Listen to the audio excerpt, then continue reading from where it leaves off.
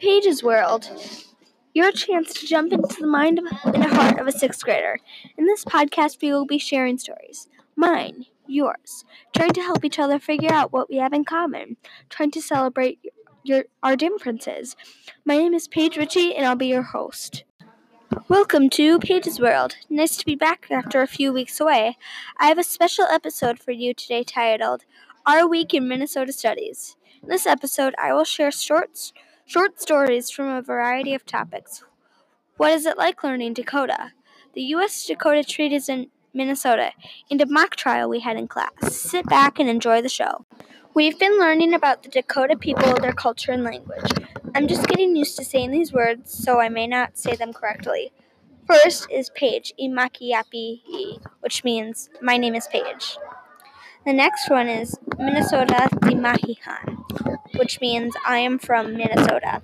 The next is Minnesota Makoche, which is what the Dakota people called our land.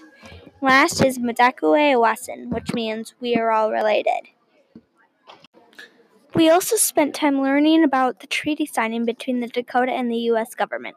It's a complicated story, and I'm just starting to learn about it, so please bear with me.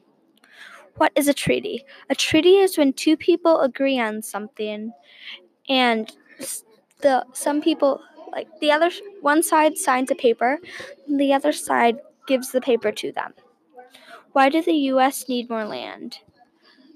There were new immigrants coming, and the U.S. didn't have enough space. What happened between the U.S. government and the Dakota? So the U.S. came, and they're like, Dakota, we want more land. So the Dakota signed a treaty, and they kind of just ripped the Dakota off because the Dakota didn't know how to speak it. And then there was just a couple people on the U.S. government side that knew how to speak both languages. So they probably lied to them. And what were the Dakota promised? The Dakota were promised money and goods and all that stuff, but then they never gave anything to the Dakota. We actually started our week acting out a court case about a broken window.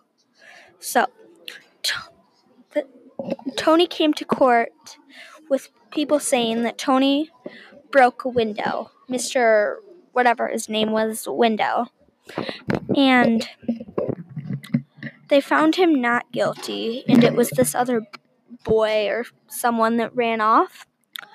I played the judge in it, and it was really fun being the judge because we got to hit the mallet thing, and yeah, it was just really fun. Thanks for listening. See you next time when we share stories about Indian boarding schools. Yay!